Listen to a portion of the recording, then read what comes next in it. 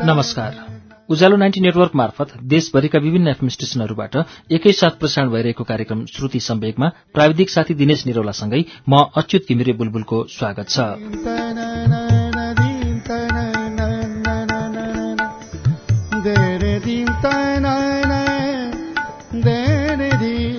श्रुति सम्वेकको मंगलबारको श्रृंखलामा हामी तारिणी प्रसाद कोइरालाको उपन्यास अग्निबाटिकाको वाचन सुन्दै आएका छौं। आज अग्निबाटिकाको 7औं श्रृंखला वाचन हुन्छ पृष्ठ 130 बाट।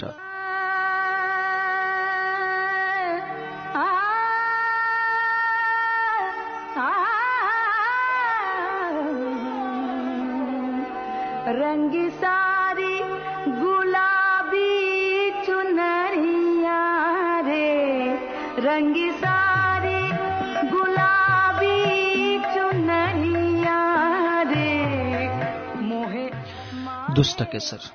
उसले बिल्कुलै हतार देखाएन। लेटेको लेटै दुष्ट मुस्कानका साथ सीतालाई हेर्यो। केही बेर कति राम्री, कुन युवती उसलाई नराम्रो लाग्छ र। अनि एकाएक ओडेको खास्टो फालेर उठ्यो र खाटबाट ओर्लिएर सीता नजिक पुगी उनको हातको गिलास लिई टेबलमा राख्यो र सीताको हात समाएर संघारबाट भित्र कोठामा तान्यो र ढोकाको छेस्किनी लगाइदियो। असहाय सीता लाज भएर असह्य अप्ठ्यारो मान्दै टाउको निहुराई अनि यसरी उभिरहन् मानौ कुनै भयानक ठूली अपराधिनी हुन्। ग्रामीण केटीको यो संकोचलाई केशरले अलि परतिरबाट हेर्यो। सौन्दर्यको उपासकले हतार गरेर त्यसको अपमान गरेन। म तपाईलाई तिमी भनौँ है, केशरले मानौ सन्ध्यासँग स्वीकृति लियो। त्यसरी नै आज्ञा माग्यो उसले सीतासँग। यसको उत्तरमा सीताले हो कि होइन जस्तो गरी निहुरिएको शिरलाई अलिकति देब्रेतिर झुकाइदिन्। हुन्छ।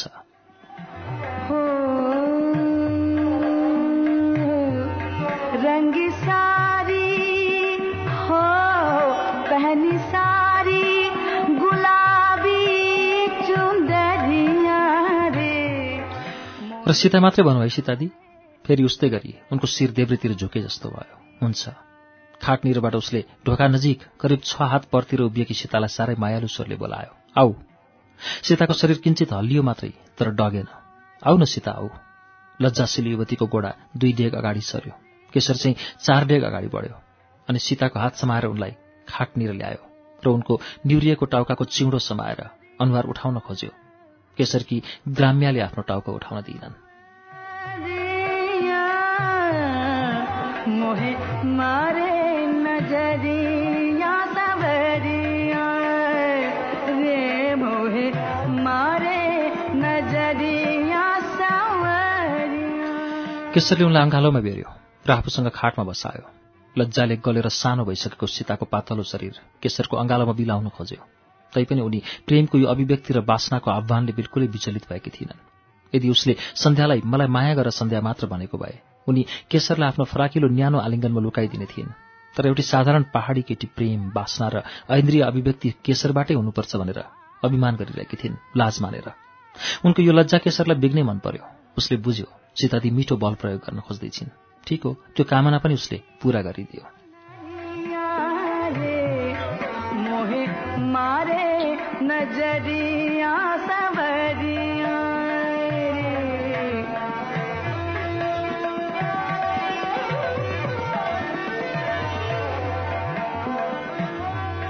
जावो झिजा। अरे अरे सीतादी, यो के गर्यो? कति बिग्न लज्जा। छाती लुकाउन यत्रो जुरजुलुम किन? कि दुवै हातले छाती छोपेर गोडा दोब्राई घुँडाभित्र छाती लुकाइसकेपछि पनि नपुगेर फेरि भकुण्ड जस्तो पुङलुङ्ग किन लडिदिएकी नि? र केशर चाहिँ रमाइलो मानी मानी बल प्रयोग गर्छ, असाध्य माया गरेर।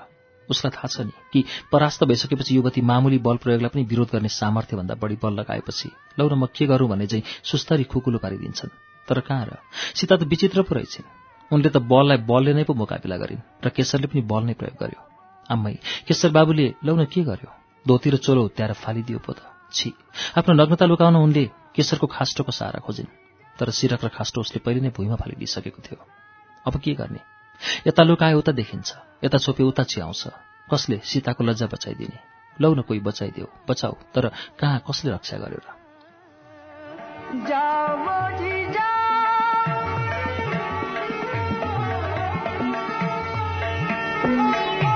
जाओ जी जाओ जाओ जी जाओ र केही नलागी उनी आफ्नो शरीरको शरण पर्छिन्। गोडालाई सकेसम्म खुम्च्याएर छाती नजिक पुर्याइन् र त्यहीँभित्र लुक्न खोजिन्, र पनि लाज लुकेन। अब भएन के, यस्तो दयनीय अवस्थामा केशरसँग आँखा जुध्यो भने? आम्मै, आँखा जुध्यो भने त मार्यो। गुडुल्केर हत्तपत्त पछाडि फर्किदिन्छन् बेत्तातिर। छिछि सीता, कस्ती बेहोसी तिमी! त्यो अमूल्य गुलाफी टुक्रा त झन् राम्ररी चियाइरहेको पो छ त। विमुग्ध भएको केशरको आँखा त्यहीँ अडेको छ र अनि उसले बिस्तारो छोइ हेऱ्यो। बाफ रे बाफ, एकदम उछिटिन् सीता। हत्तपत्त केशरतिर फर्किन्, हातले मुख छोपेर। मुख छोप्यो भने सबै लज्जा छोपिन्छ क्या र। मोहे मारे नजरिया सावरिया रे, मोहे मारे नजरिया सावरिया।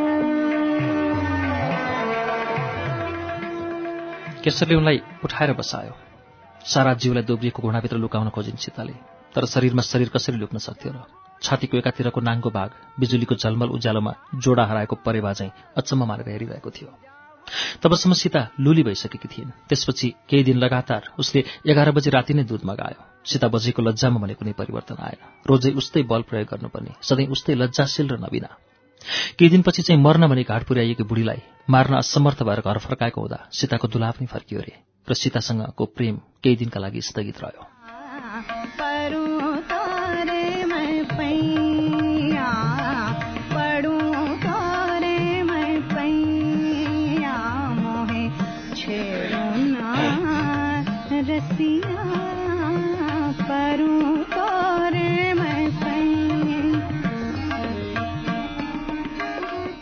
तर प्रेम पाउने मानिसको कमी थिएन।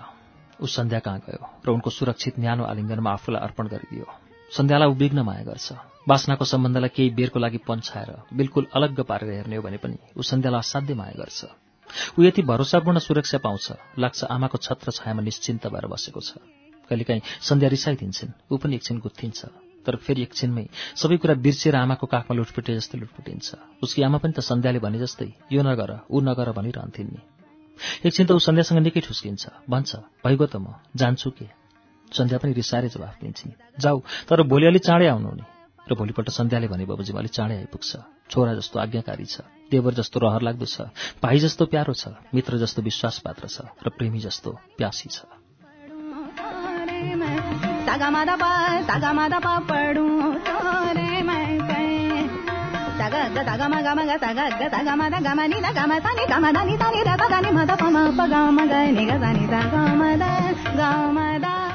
अचेल अलिकति पनि धक मान्दैन सन्ध्याको। शेफालीलाई त झन् पटक्कै टेर्दैन। जिस्काएर छुट्टी छाट्टी गर्छ शेफालीलाई, र शेफाली चाहिँ बिकिसकेकी छन् यो प्यारो केटुसँग। तर भाउजूको यति बिछट्ट माया गर्छिन्। बल्ल तल्ल भाउजूले पाएको यो सानो प्रेमीलाई पूर्ण रूपले भाउजूकै जिम्मामा दिएकी छिन्। केशर चाहिँ शेफालीसँग चलेर आपत गरिदिन्छ, व्याकुल बनाइदिन्छ। एक दिन एक्कासी सन्ध्यालाई केशरले सोध्यो, तिमीलाई ईर्ष्या हुँदैन हँ भाउजू? अरे के को ईर्ष्या? राम्ररी कुरा बुझिनन् सन्ध्याले। दुष्टताले भरिएको छड्के आँखाले सन्ध्यालाई बिज्ने गरी हेर्दै उसले भन्छ, म अरूसँग पनि सुत्छु कि? अचम्म मानिन् सन्ध्याले। हो र, सुत्छौ र? होइन, मैले सोधेको मात्रै, सुतेँ भने? एक जात हुँदैन, सन्ध्याले स्पष्टसँग भनिन् र नढाँटेरै भनिन्, तिमीलाई मन छ र? मानिलिउँ छ रे। फेरि दुष्टाइ गर्यो। कोसँग?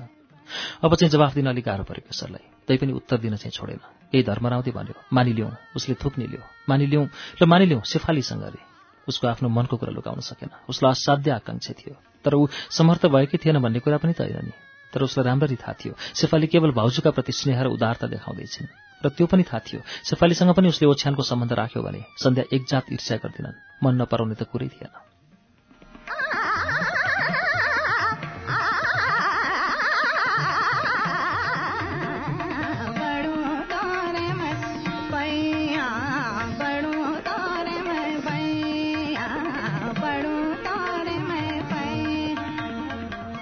आफ्नो प्यारो प्रेमीको दुष्टतापूर्ण कुरा सुनेर सन्ध्या हाँसिन्। भनिन्, हो र, भन्नमा के आपत्ति? चलाख केशर यसरी सन्ध्याको मन छाम्न खोज्छ। अहिले झन् जोरसित हाँसिन् सन्ध्या। भनिन्, कुन्नी अरूसित भए त ईर्ष्या पनि भइहाल्थ्यो कि भन्न सक्दिनँ, तर शेफालीसँग सुत्यो भने मलाई पटक्कै ईर्ष्या हुँदैन, बरु खुसी नै हुन्छु। बोलाइदिउँ?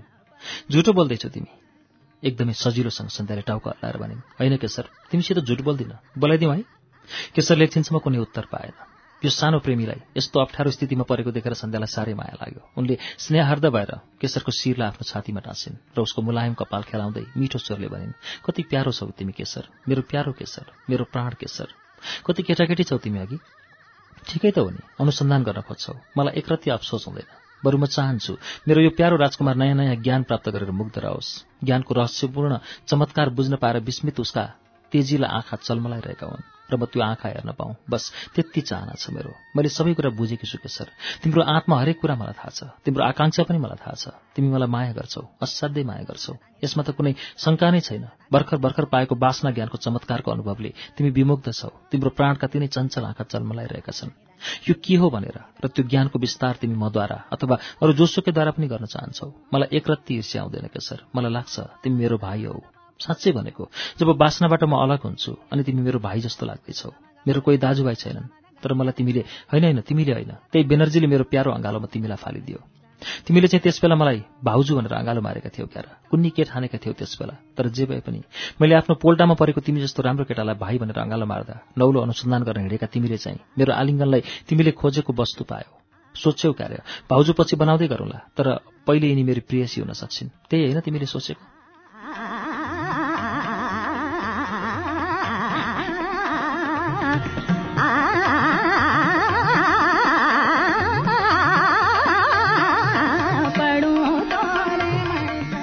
र मैले पनि तिमीलाई पोल्टामा लिँदा भाइ भन्नै आँटेकी थिएँ। तिम्रो स्पर्शबाटै थाहा पाएँ मेरो आकांक्षाको विरुद्ध तिमी विद्रोह गर्दछौ। तिमी त मेरो प्रेमी पो हुन खोजिरहेका थियौ। त मैले पनि सोचेँ ठिकै त भयो, एकाएक तिमी जस्तो सानो, राम्रो, प्यारो र रमाइलो र वासना बेग्र प्रेमी भेट्टाएँ। अरू के चाहिएको थियो र मलाई? मलाई थाहा छ केशर, तिमी मलाई नारी सम्झेका छौ। जे ठान त्यही हौ। तिम्रो सबभन्दा ठूलो मित्र पनि हौ। एउटा अन्तरङ्ग साथी भएर म तिमीलाई, मेरो साथीलाई सबै अनुसन्धान गर्ने व्यवस्था मिलाइदिन्छु। मलाई त्यत्तिकै प्रसन्नता हुनेछ जति एउटा साथीको सफलता हुन मिल्दछ। किन ढाँट्ने कोसिस गर्छौ केशर? शेफालीप्रति आकर्षित हुनु एकदम जायज हो, एकदम स्वाभाविक। मैले कतिपटक भनिसकेको छु शेफालीलाई, तर ऊ मेरो माया गर्छे नि, मबाट तिमीलाई खोज्न चाहन्न। भन्छे त युगदेखि प्यासी छस् भाउजू, म त तेरो पुरा भो बाबा भो। केशरले बिचैमा कुरा काट्यो। तर उसको मनमा सन्ध्याका अन्तिम कुराले एक प्रकारको कम्पन भइरहेको थियो, जसका कारणको ज्ञान उसलाई राम्ररी हुन सकेको थिएन।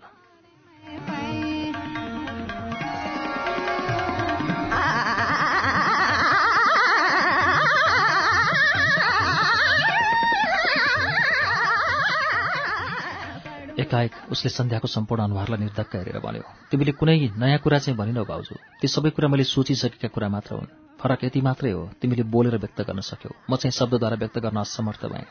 केटाकेटी नौ त्यसैले। दुष्ट केटो। सन्ध्याले केशरको गालामा बिस्तारै पिटिन्। तर शेफालीको कुरा किन टुङ्गाएको नि? र ननाटेर भन केशर, मन छैन?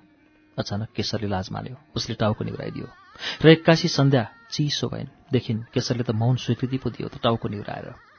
उनको अन्तस्थलको कुनै अनकन्टार कुनामा एकाएक घनघोर अन्धकार छाए जस्तो भान पर्यो। तर त्यसको प्रभाव पूरा आत्मामा नपरोस् भनेर उनले निकै प्रयत्न गरिन्। उनी एकछिन चुप लागिन्। बोल्ने कुरा त समाप्त नै भइसकेको जस्तो लाग्यो उनलाई। यस्तो अनुभव भयो, अब यो संसारमा उनले बोल्ने कुरा केही शेष रहेको छैन। तर उनले अब यसरी एक क्षण पनि चुप लाग्नुहुन्न। केही न केही त बोल्नै पर्छ, नत्र केशरले उनको मौनताको के अर्थ लगाउला। छि, त्यसकारण विचारले गन्जागोलमा अल्झिएकी सन्ध्याले हत्तपत्त कुराको श्रृङ्खला समाउन खोजिन्, चाहे जहाँबाट समाइयोस्।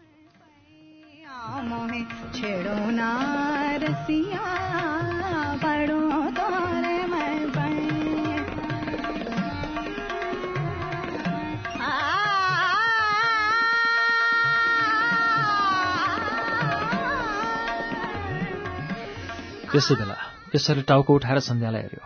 एकदम घबडाइन् सन्ध्या। भन्ने कुरा केही नपाएर उनले केशरको निधारमा भनेको कपालको लाप्सामाथि सारिदिइन् र उसको टाउको समसमाउँदै सकेसम्म मिठो स्वरले बोलिन्, कति राम्रा तिमी केशर, कति दुष्ट। केशर मुसुक्क हाँस्यो।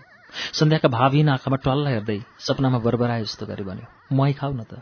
केशरको यो निष्कपट चाहना र साह्रै निर्दोष माग सन्ध्याको निमित्त असह्य पीडादायक थियो। अन्तस्थलमा हाहाकार मचाउँदै फुट्न खोजेको भक्कानोलाई लुकाउन सन्ध्याले केशरको मुखमा आफ्नो मुख जोरसँग थिचिन् र केशरको आँखाको साह्रै नजिक आफ्नो अनुहार पारेर उसको दृष्टिलाई तमिलो पारिदिइन्।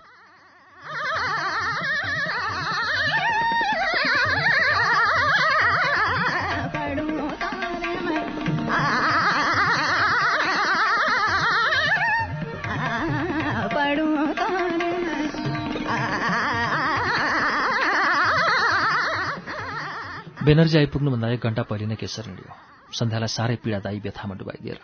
उनलाई त्यो सानो प्रेमीले बिल्कुलै नयाँ किसिमको व्यथासँग परिचय गराइदियो। के उनको जीवन सधैँ यस्तै निराशा, व्यथा र अपमानमा नै बित्ने हो त? के उनको जीवन यही व्यथा भोग्नलाई मात्र भएको हो त? पतिबाट नै यी सब कुरा पाइसकेकी थिइन् भने अब यो केटाले किन अर्को व्यथा थपिदियो? धेरै वर्षसम्म उनको हृदयमा बलेको आगाले पोलेर उनको आत्मालाई कुण्ठित बनाइदिएको थियो। स्पर्शको अनुभव हुन पनि छाडिसकेको थियो। यति सहनु पर्यो उनले। सदा सदा उनको मुटु समुद्रको चट्टान जस्तै संज्ञाहीन, दर्दहीन, भावना शून्य र कठोर भइसकेको थियो। त्यही निरस आत्मालाई बोक्दै जसै तसै जीवन बिताइरहेकी थिइन्। कबै न कबै, कहीँ न कहीँ थाकेको यो पट्याइलाग्दो लामो जीवन पुगिहाल्छ भन्ने आशाले। तर जुन पतिले उनको जीवनमा यो निरसता ल्याइदिएर आत्मालाई सदाको निम्ति मृत बनाइदियो, त्यही पतिले उनको थाकेको जीवन कहीँ पुग्नुभन्दा पहिले नै उनले थाप्दै नथापेको पोल्टामा एक दिन एक्कासी एउटा कलिलो, असाधारण, सुन्दर, निष्कपट र रोमान्समय रसले परिपूर्ण भएको केटोलाई फालिदियो र उनको हृदयभित्र निश्चेष्ट भएर पछाडिएको सम्पूर्ण झिनो, कलिलो, रसिलो भावनालाई हल्लखल्ल गर्दै बिउजाइदियो। र अहिले फेरि त्यो छलीले उनको आत्मामा यत्रो मर्माहत चोट पुर्यायो जसको आघात खप्न अब सकिन्न जस्तो उनलाई अनुभव भएको छ।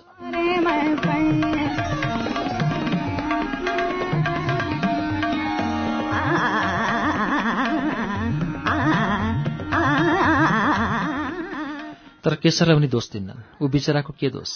ऊ त बालक छ। वासनाको प्रारम्भिक अनुभव प्राप्त गरेर त्यसको मिठो रसको बारम्बार अनुभव गर्न अघि सरेको निर्दोष केटो। त्यो बालकले वासनासँगको आत्माको सम्बन्धलाई कसरी बुझोस्? उसको निम्ति त सन्ध्या र शेफाली एक हुन्। बेनर्जीले उसलाई फालिदिँदा ऊ सन्ध्याको पोल्टामा नपरेर शेफालीको पोल्टामा परेको भए के सन्ध्यालाई केशरसँग वा अरू कसैसँग कुनै शिकायत हुन्थ्यो र? तर आज उनको मुटु यसरी तछारियो। जीवनभरको निराशाले उनलाई झुम्म छोप्यो। असाध्य शिथिल अनुभव गरिन् उनले। लाग्यो यही महानिराशाको घनघोर अन्धकारमा उनले कोटी कोटी वर्षसम्म बाँच्नु छ। आशाको कुनै क्षीण रेखा पनि कतै देखिँदैन। केशर उनको हुने छैन, उनलाई थाहा छ। र यो पनि थाहा छ उनले केशरलाई आफ्नो बनाउन खोज्नु केशरका प्रति महान अन्याय गर्नुहुन्छ। त्यस्तो प्यारो केटाको प्रति त्यो अन्याय गरेर उसका प्रति उनको हृदयमा रहेको असीम प्यारको पवित्रतालाई फोहोर तुल्याउन चाहन्न। त्यो निर्दोष भावनाको कदापि अपमान गर्ने छैनन्।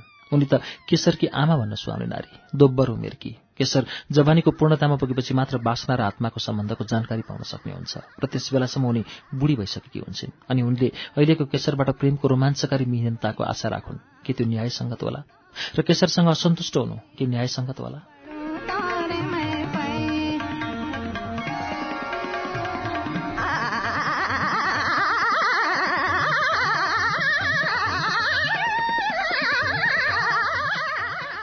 बरु उनी उसको स्नेहमयी संरक्षिका नै भएर रहन पाउनु, त्यति नै भए उनी सन्तोष गर्छिन्। त्यो केटोको दिदी, भाउजू वा आमा भएर बस्न पाउनु यो उनको अहोभाग्य होइन? त्यसैबाट उनी केशरको माया सदा पाइरहन सक्छिन्। केशर उनको नजिकै रहोस्, उनी देख्न पाइरहन्। बस त्योभन्दा बढ्ता माग गरेर उनी उसलाई दबाब दिन्नन्। जबसम्म केशर उनलाई प्रेम र वासना दिन्छ, दिइरहोस्, होइन ऊ लिइरहोस्। उनी उसलाई प्रसन्न राख्न जे पनि दिन्छन्। ऊ प्रसन्न रहोस्, ऊ रहिरहोस्, ऊ छ, त्यति नै उनलाई यथेष्ट छ।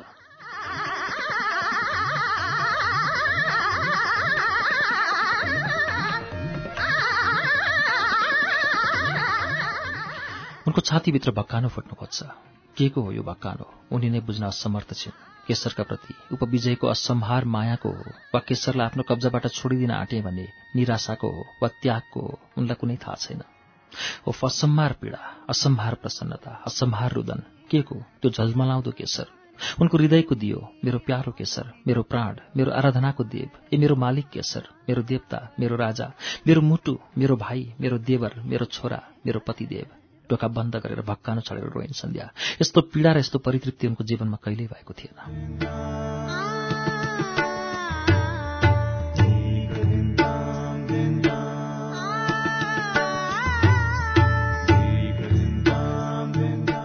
कार्यक्रम श्रुति सम्वेगमा अहिले तपाईले सुनिरहेको वाचन तारिणी प्रसाद कोइरालाको उपन्यास अग्निबाटिकाको वाचन हो। यसको बाँकी अंश केही बेरमा वाचन हुनेछ। उज्यालो सुन्दै गर्नुहोला।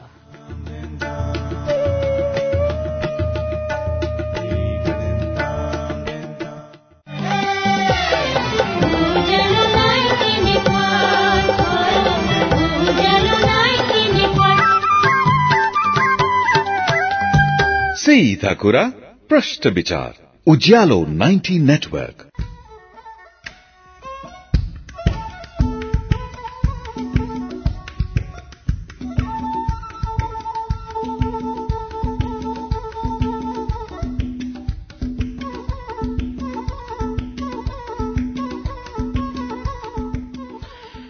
कार्यक्रम श्रुति सम्वेगमा पुनः स्वागत छ।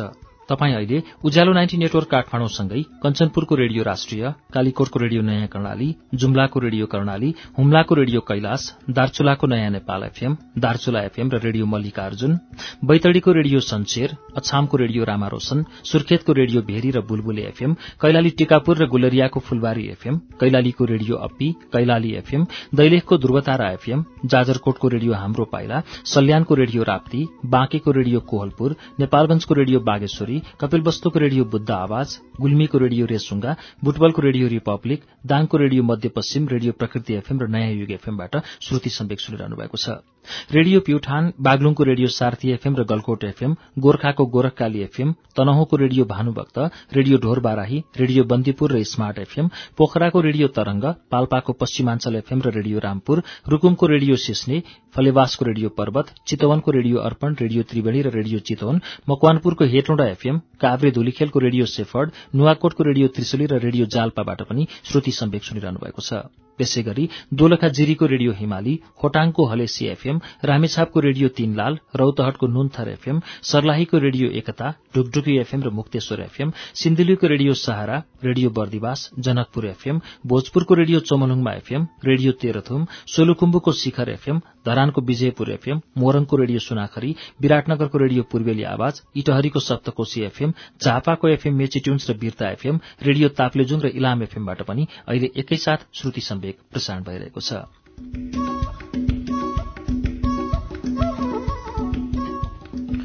श्रुति सम्वेकमा हामी आज तारिणी प्रसाद कोइरालाको उपन्यास अग्निबाटिकाको वाचन सुनिरहेका छौं। अब यसको बाँकी अंश वाचन सुनौं।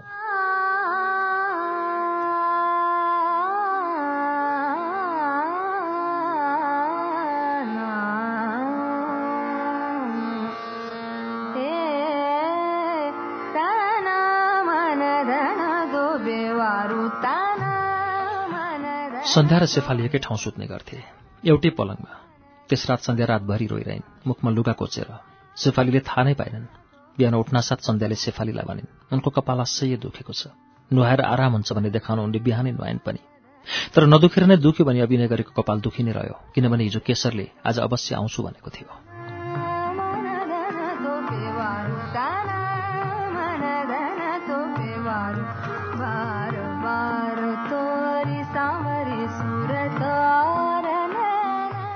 सन्ध्याले बिहान भोजन पनि गरिनन्। झ्यालटोका ढ्यामढुम बन्द गरेर उनी कोठाभित्रै बसिन्। शेफालीलाई पनि आउन दिइनन्। टोका खोल्दा ओर्दा उज्यालोले झन् दुख्छ रे कपाल। बोलचाल गर्दा पनि असह्य कठिन हुन्छ भन्छन् सन्ध्या। त्यसकारण दिनभरि उनलाई कसैले पनि खलबल नगरिदियोस्, सायद केशर आउँछ क्यारे। सन्ध्याले शेफालीलाई अराएकी थिइन्, उसलाई पनि आज कोठामा आउन नदिनु, तर माया गरेर सम्झाइदिनु। बरु त आफैसँग बसोस्, नत्र फेरि ऊ झोकिएर हिँड्ला, दुष्ट छेरे।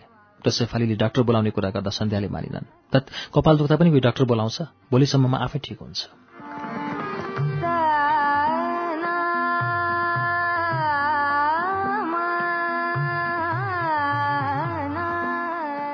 केशर आउने बेला पारेर शेफाली आफै तल गइन्। ड्याङ ड्याङ गर्दै भाउजूले ढोका घचकच्याउनु पुग्ला र भाउजूलाई तकलिफ होला। तलै भनिदिनुपर्छ केशरले, तलैबाट फर्काइदिनुपर्छ, अथवा बस्यो भने नि शेफालीकै दिउँसो बस्ने कोठामा बसोस्। तर केशर किन मानिरहन्थ्यो? भन्यो, वाह शेफालीजी, यो पनि कतै हुन्छ। एकपटक त म भाउजूसँग नभेटी कहाँ छोड्छु र। शेफाली फर्किन्। बडा दुष्ट छौ तिमी।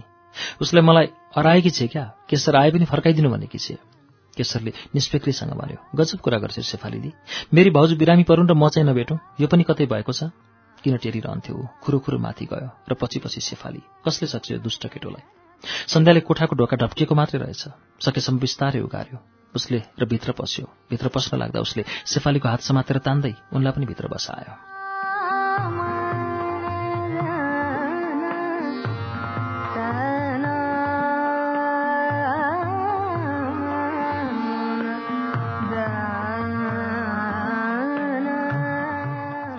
कोठालाई ज्यालहरू थुनेर अन्धकार पारेको थियो। साह्रै सुस्तरी ऊ पलङमा बस्यो र भित्तातिर फर्केर सुतेकी सन्ध्याको निधारलाई हातले छामे बिस्तारै भन्यो, कस्तो छ भाउजू? तिमी आयो केशर? सन्ध्याले असाध्य विदीर्ण स्वरले भने, असाध्य दुखेको छ, आज मलाई एक्लै छाडिदेऊ। हे केशर, कति ज्ञानी छ मेरो राजा, हेर न, आँखा पनि उगार्न सक्दिन।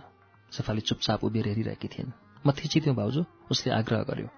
केही माया र केही झर्को माने जे गरी आफ्नो निधारबाट केशरको हात पन्छाउँदै झिनो स्वरले भनिन्, बिन्ती केशर, आज मलाई दुःख नदेऊ। आँखा उगार्न पनि सक्दिनँ। मैले तिमीलाई सन्देश राखिदिएकी छु। शेफाली पल्लो कोठामा ओली उसैसँग माग्नु। तर सन्देश नखाई नजानु नि। बरु मन लागे शेफालीसँगै बसेर गफ गरे पनि हुन्छ।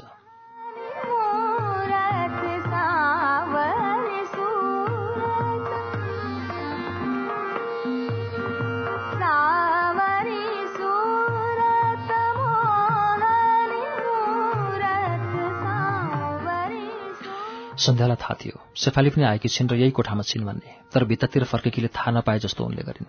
शेफालीले सुस्तरी भनिन्, म यहीँ छु भाउजू, म केशरलाई खुवाएर पठाउँछु त धन्दा नमान, बरु एकछिन निदान। केशर बिस्तारै उठ्यो र शेफालीसँग बाहिर निस्क्यो। केशर नफर्कियोस् भन्ने अन्तराकांक्षा हुँदाहुँदै पनि शेफालीले मुख फोरेर नजा भन्न सकिनन्, तर मनमा भने गइदेला भन्ने घबराहटले उत्पात मचाइरहेको थियो।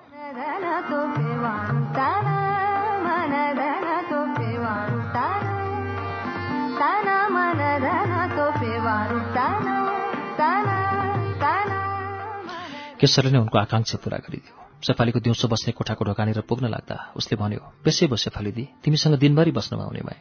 यत्तिकै उसले भनेको थियो। शेफालीको हृदयमा हलचल पो मच्यो, घनघोर तुफान। दिनभरि बस्न पाउने भए भन्न त यति नै भनेको नि उसले, तर लाग्यो मानव संसारको सबै बेग र आतुर आकांक्षा उदाङ्ग पारिदियो उसले। दिनभरि बस्छ अनि के नि, कति आतुर हुन्छ प्राण केशरलाई अँगालोमा बेर्दा, र केशरले के गर्छ इत्यादि। ती सबै कल्पना हुर्किएर उनको मगजमा कोलाहल गर्न लाग्यो, मानव घटना अब हुने नै भएको छ। तर शेफालीले आफूलाई संयममा राखिन्, आतुरता देखाइनन्। बिछट्ट ठुस्केको अभिनय गर्दै दुवै हातले उसको कुम समाएर उसलाई आफूतिर फनक्क फर्काइन् र भनिन्, हो मेरो भाउजू चाहिँ बिरामी छे र तिमी चाहिँ बेसै भो भन्छौ होइन।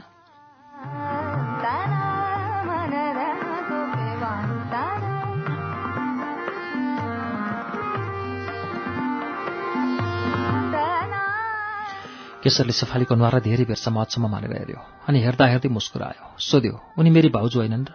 होइनन्, शेफालीले तन्केर भनिन्, बरु यसो भन न, उनी मेरी प्रेमिका हुन्। केशर खिस्सा हाँस्यो।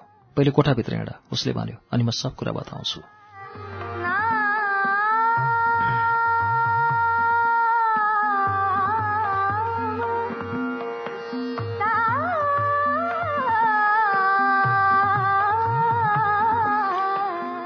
भित्र गएर दुवैजना पलङमा बसे।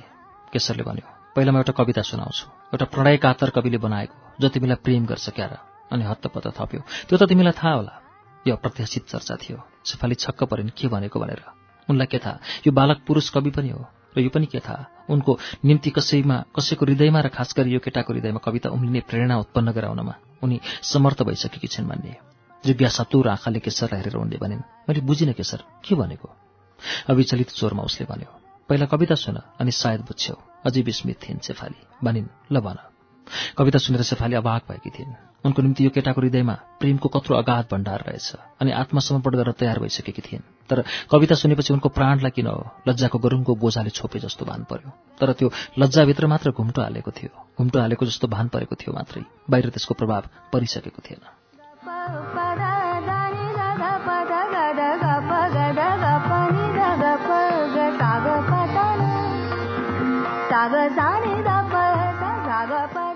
उनले लगभग वाल्न परेर सोधिन्, कसले बनाएको कविता हो? बडो राम्रो छ। अब केशरको अभिमान गर्ने पालो थियो। असाध्य पो गम्कियो त ऊ। शेफालीतिर हेर्दा पनि नहेरेर उसले घमण्ड साथ भन्यो, जो तिमीलाई प्रेम गर्छ त्यसैले बनाएको यो कविता, मैले बनाएको हो। केशरले दुवै कुरा एकैसाथ भन्यो, र उता शेफाली यति विस्मित भइन्, प्राणभित्रबाट बाहिर निस्किसकेको लज्जाको बोध पनि उनलाई हुन सकेन। एकदम वाल्न परेर केशरको अनुहारलाई हेरिरहन्, पिए जस्तो गरी।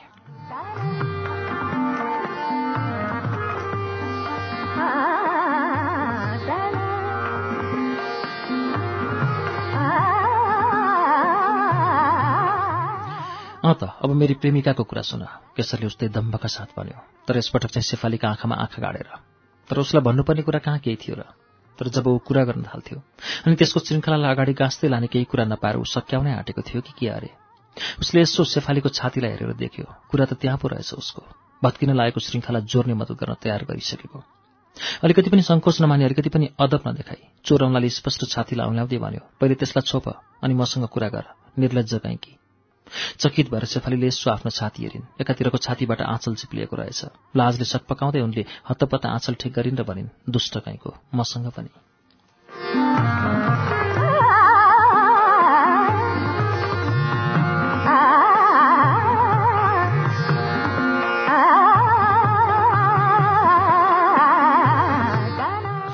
हत्तपत्त केशरले कुरा काट्यो। उनको मुखैमा औँला लगेर झन् बढ्ता दुष्टताका साथ भन्यो, बस बस, सबै कुरा नभन शेफाली। अब प्रेमका अभिनय सुरु भए। बनाइको तात्पर्य शेफालीले मन नपराए जस्तो गरिन्, केही अचम्म समेत माने जस्ता गरी भनिन्, अब हुँदाहुँदै शेफाली मात्रै। केशर त झन् सदाको अभिनय प्रेमी। रिसायो, उफ भन्यो, अरू के त शेफाली दिदी, पाल्नुहोस्, राज होस्, मर्जी होस्, तिम्रो चाकरी गरौँ। यति मिठोसँग उ रिसाएको थियो। शेफाली त लुटिन्, तर उनी अझ लुटिन चाहन्थिन्, रिक्त हुन चाहन्थिन्। तर कसरी? ओहो, लौ न बताइदेऊ कोही, कसरी? र त्यही आगोमा भुटभुटेकी शेफालीले आफूलाई भस्म गराउन एउटै उपाय फेला पारिन्, केशरसँग अझ रिसाउने र त्यसको बदला केशरबाट अझ मिठो ताडना पाउने। पागल कहीँको, यस्तो कहीँ चाह हुन्छ?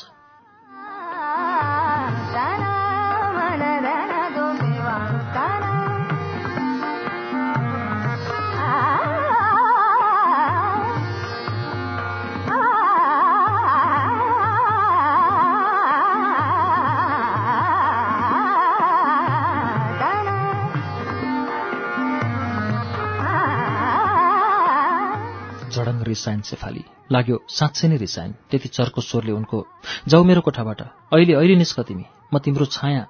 अरे अरे अरे, बिचैमा केशरले कुरा काट्यो। तर ऊ ओछ्यानमा अझ राम्ररी बस्यो ढसमस्स। बडो गम्भीर स्वरमा भन्यो, शेफाली देवी, म न त यो कोठाबाट जाने हुँ, न तिम्रो कुरा मान्ने हुँ। पहिले देवीजी मेरो भाग सन्देश दिनुहोस्। तर त्योभन्दा पहिले, किनकि अहिले मलाई खान मन छैन, खुरुक्क उठ्नुहोस् र ढोका बन्द गरिदिनुहोस् भित्रबाट, किनकि। अनि लेग्रो तान्दै भन्दै उसले वाक्य पूरा गर्यो, किनकि क्या शेफाली, हामी दुईजनाको चर्को प्रेम वार्तालाप नोकर चाकरहरूले सुन्छन्, लाज हुन्छ नि त्यसैले।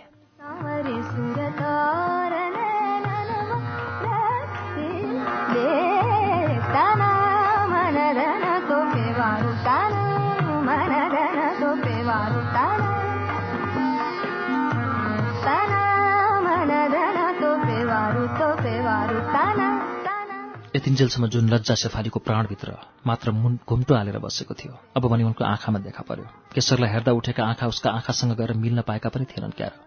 लाजले टल्पलाउँदै भाग्न खोजेर लुक्ने ठाउँ खोज्ने हडबडीमा उसैका आँखामा गएर पो मिसिए। आँसु वा नआँसु भई लज्जाचकित भए। उनका आँखाका सारा भाव केशरले बुझेछ। त्यसैले उसले दुष्टतापूर्वक तर भयानक गम्भीर स्वरमा भन्यो, हो शेफाली, हाँसे हुन्छ, कुरा धेरै गम्भीर होइन, बुझ्यौ, हाँस। यति भनेर उसले शेफालीको पाखुराको काखीनिर समाएर फेरि भन्यो, बडो क्रोधी रहेछौ तिमी। रिसले पसिना आयो क्यार, आऊ म पुछिदिन्छु। र साँच्चै नै उनको छातीतिरको आँचलको सबकोले उनको निधार पुछिदियो। तर शेफालीलाई अब पो लाजले पसिना आयो। अनि केशरको काखमा घोप्टिएर रुन लागिन्। अरे अरे, केही विस्मय र केही दुष्ट्याइले भरिएको स्वरमा केशरले भन्यो, तिमी रोएकी किन? उसको काखबाट थकिएको आवाज आयो, तिम्रो मायाले।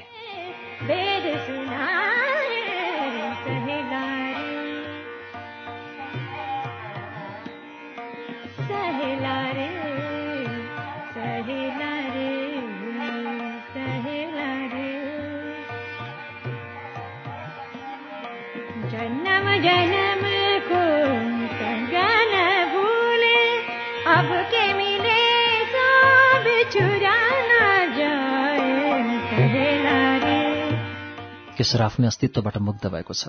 ऊ आफैलाई प्रेम गर्न लागेको छ। संसारबाट ऊ जति आनन्द प्राप्त गरिरहेको छ र जे वस्तुलाई ऊ प्रेम गर्छ ती सबैको केन्द्रबिन्दु ऊ स्वयं हो। र त्यसकारण दुनियाँ उसका लागि मात्र हो। यो विमुग्धकारी आनन्दमा केशर बाबुलाई अचेत पारेर राख्न नै संसारको सम्पूर्ण व्यवस्थाको परिचालन भएको हो। म बाहेक अरू ऊ केही देख्दैन, केही बुझ्दैन। उसलाई लाग्छ ऊ आएपछि यो संसार आयो र छैन भने यो संसार पनि रहँदैन। यदि रहि नै हाल्यो भने पनि त्यसको काम छैन। ऊ रहेन भने अरू रहलान्, हो, तर आफूले उठाएको आनन्दको त्यो विमुग्धकारी वस्तु के अरूको जिम्मा सुम्पिएर आफू अनुपस्थित भएको कल्पना गर्न सक्ला हो? दत्त, यस्तो पनि कहीँ हुन्छ? ऊ आफ्नो मलाई अरूको जिम्मामा सुम्पिएको सोच्न पनि सक्दैन।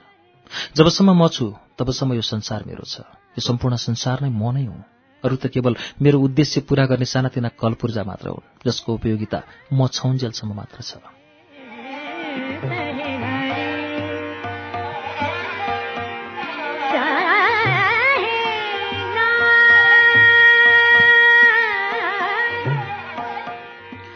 अचेल यस प्रकारका कुरा सोच्न लागिरहेछ। उसका लागि यो विचार एकदम नयाँ विचार हो। त्यसकारण यस किसिमको ज्ञान प्राप्त गर्न पाएर ऊ रमाइलो मान्दछ। आफै छक्क पर्छ, यो संसार यत्रो महान। संसारको सञ्चालन केशरका लागि मात्र हो, अरू कसैका लागि होइन। वासनाको सर्वप्रथम ज्ञान प्राप्त गर्दा पनि उसलाई वासनाको आनन्ददायी मादकता उसको लागि मात्र हो र उसलाई बाहेक अरू कसैलाई त्यसको रोमाञ्चकारी ज्ञान थाहा छैन। वा थाहा पाए पनि जुन व्याकुल मादकता उसले यसमा पाएको छ त्यति तीव्रताका साथ अरूले पाउन सकेका छैनन् जस्तो लागेको थियो। र पढाइ पढाइ त उसले त्यो भगवानको जिम्मामा सुम्पिदिएको छ जुन भगवानको उसलाई विश्वास नै छैन। भनाइको तात्पर्य पढ्नु गुड्नु 22.5, ऊ नपढ्ने आनन्द लिँदैछ। यो पनि एउटा भयानक ठूलो आनन्द रहेछ, नपढ्नु। त्यसको रोमान्टिक मादकताको ज्ञान पनि उसैलाई छ। कविता चाहिँ अहिलेचल खुब लेख्दैछ, आफूले जानेका सबै भाषामा। केही नयाँ कविताहरू हिन्दी र बङ्गालीका मासिकमा प्रकाशित पनि भइसके यसैबीच।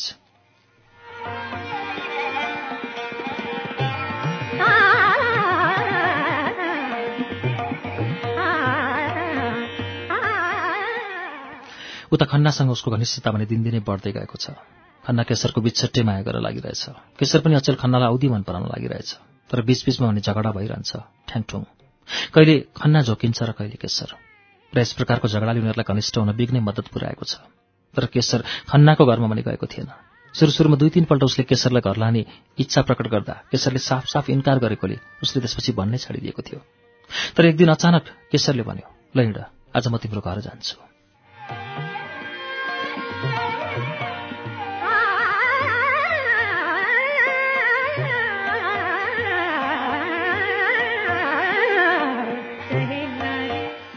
बडो उत्साहका साथ सूर्य प्रताप खन्नाले केशरलाई आफ्नो घर लग्यो। तर केशरलाई उसका घरका कसैले पनि त्यति बिघ्न प्रभाव पार्न सकेन। एक प्रकारले ऊ निराश नै भयो। तर यो कुरा पनि उसले बुझ्न सकेन, खन्नाले आफ्नै तरुणी स्वास्नीलाई किन मन नपराएको होला। उसको दृष्टिमा जवान हुनाले उनी राम्री थिइन्। तरुणी हुनु सबभन्दा महान सौन्दर्य हो। र खन्नाकी पत्नी जवान थिइन्। जवानीको आफ्नो निजी सौन्दर्यपछि अरू सहयोगी सौन्दर्यको उल्लेख गर्ने हो भने चाहिँ बेग्लै कुरा। उनी पातलो जिउकी थिइन्।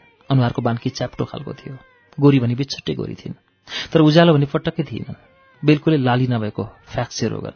अनुहार फ्याफ्स उडे जस्तो। अत्यन्त भोला, केही नजान्ने सुधी जस्तै लाग्दथिन्। बोल्थिन् साह्रै कम, तर लाजले होइन। स्वभाव नै उनको कम बोल्ने र बोल्दा अनुहारमा कुनै प्रतिक्रिया नदेखिने। केशरसित कुरा गर्ने तर भाव शून्य भए चाहिँ गरी यो देखेर केशरलाई उनका प्रति अथाह माया उम्लेर आयो। मुहाई खाइदिएर सहानुभूति अर्पियौं जस्तो। तर वासना जागृत गराउने आकर्षण किन हो खोजिसक्दा पनि उसले उनमा पाएन।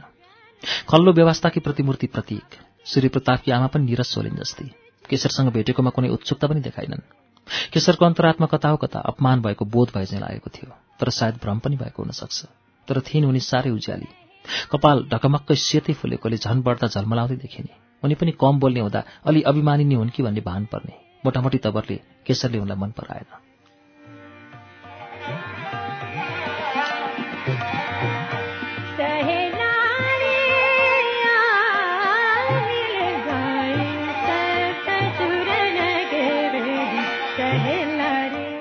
र स्वास्नीकी बहिनी रहेछन्, साह्रै चनमती। आमा र भाउजूको गाम्भीर्यको क्षतिपूर्ति यिनैले गरेकी। साह्रै बोल्नुपर्ने, बोलिरहनुपर्ने र अरूको कुरालाई बात-बातमा थाती राख्न लगाएर आफैले बोल्नुपर्ने र उग्र मिठोसँग बोल्नुपर्ने। भेटेको पहिलो केही मिनट त यी केटीलाई देखेर केशर अभाग भयो। र उमेर 12-13 की, तर साडी पहिरिने हुनाले आफ्नो उमेरभन्दा बढी उमेरदार देखिने। र केशरलाई मनपर्ने कारण पनि यही थियो। खन्ना चाहिँ बाहिर गएको रहेछ, भेट भएन। घरमा अरू पनि वरपरका नातेदारहरू थिए, तर केशरले त्यतापट्टि विशेष दिलचस्पी देखाएन।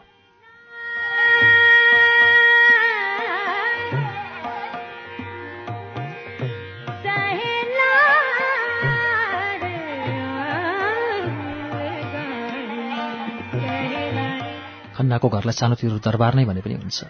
ठुल्ठुलो ढुङ्गाले बनेको त्यो विशाल घरको ढाँचा हेर्दा 100 वर्षभन्दा अघि नै बने जस्तो लाग्छ। 3-4 विशाल घरहरू थिए र एकातिर विश्वनाथ कल्लीतिर ढुङ्गाकै बुट्टेदार जालीले घेरेको पत्थर छापेको, आँगनलाई पर्दा हुने गरी बनाएको पर्खाल। घर अगाडि तिनैतिर बाक्ला बाक्ला ढुङ्गाका अग्ला अग्ला खामाहरू भएका फराकिला बरण्डा सङ्गमरमर ओछ्याएको। चोकको माझमा एउटा सानो तलाउ, फोरा समेत भएको, त्यसमा रङ्गबिरङ्गका माछाहरू। दाहिनेतिरको पूरा घरमा खन्नाको परिवार बस्दथ्यो। तर माझ र देब्रेतर्फका दुवै घरमा चाहिँ खन्नाको टाढाको साइनो पर्ने कुनै सानोतिनो रजौटा दाजु बस्थे। दाजु बस्ने घर चाहिँ कुनै पुरानो दरबार जस्तै सिँगारिएको थियो। झाड फानुस, ठुल्ठुलो मूल्यवान गलैँचा, विशाल ऐनाहरू, ठाउँ ठाउँमा बाँगिएर उभिएका नग्न यौवनाहरूका सङ्गमरमरका प्रस्तर मूर्ति, अचेल उपलब्ध हुन नसक्ने बेलबुट्टेदार टेबल, कुर्सी, सोफा, अलमारी, गमला इत्यादि।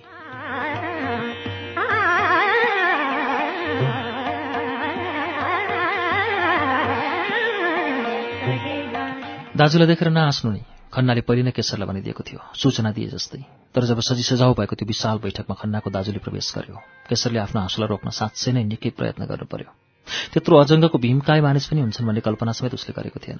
देख्ने कुरा त परै जाओस्, उमेर चाहिँ 25-26 वर्षको मात्रै। उसले चुन्नदार बाउलाको नक्कासी भरेको सेतो मर्सराइजको कुर्ता लगाएको थियो। केशरलाई लाग्यो उसको कुर्ताको बाहुला नै यदि केशरले पहिरियो भने धेरै खोकुलो र लामो भएर फिट हुनेछ। त्यत्रो अजङ्गको बाहुला चाहिने हात। र हात कस्तो भने, ओहो, केशरलाई देख्दैमा घिन लाग्दो। शून्य र पट्ट फुट्ला जस्तो कत्ला परेको बदामी रङको हात। हुन त ऊ निकै अग्लो मानिस थियो, तर त्यसले उसलाई उसको मोटाइलाई मत्तर पार्नुको साटो अझ भयानक पारिदिएको थियो। लाग्छ एउटा सानोतिनो पहाडै हो, ठूलो फर्सी जत्रो टाउको भान्सामा कुनै अत्युक्ति नहुने। केशरलाई लाग्यो उसको शरीरमा कमसेकम 5 वटा केशर लुक्न सक्छन्। एउटा हातै एउटा केशर जत्रो भनेपछि कुरै सकियो। अग्लो उचाइको भएर पनि उसले टाउको लगायत सारा अङ्ग गोल डोलो डोलो शून्य जस्तो र शरीरभरि माछाको कत्ला जस्तै कलेटी परेको। एक वटा गालाको मासु 5-5 सेर काउलान्। मर्चराइजकै चुन्नन परेको पातलो धोती लगाएको त्यो घिनलाग्दो डरलाग्दो मान्छे कोठाभित्र आउँदा हात्तीका जस्ता उसको गोडालाई सोझै सार्न नसकेर ऊ बाहिरतिरको फन्को लगाउँदै एक गोडा निकै परिश्रमका साथ गर्दै एक हातले लत्रिन खोजेको धोतीको फुर्को उचालेर आयो। हिँड्नु परेकोले उसको दम फुलेको थियो।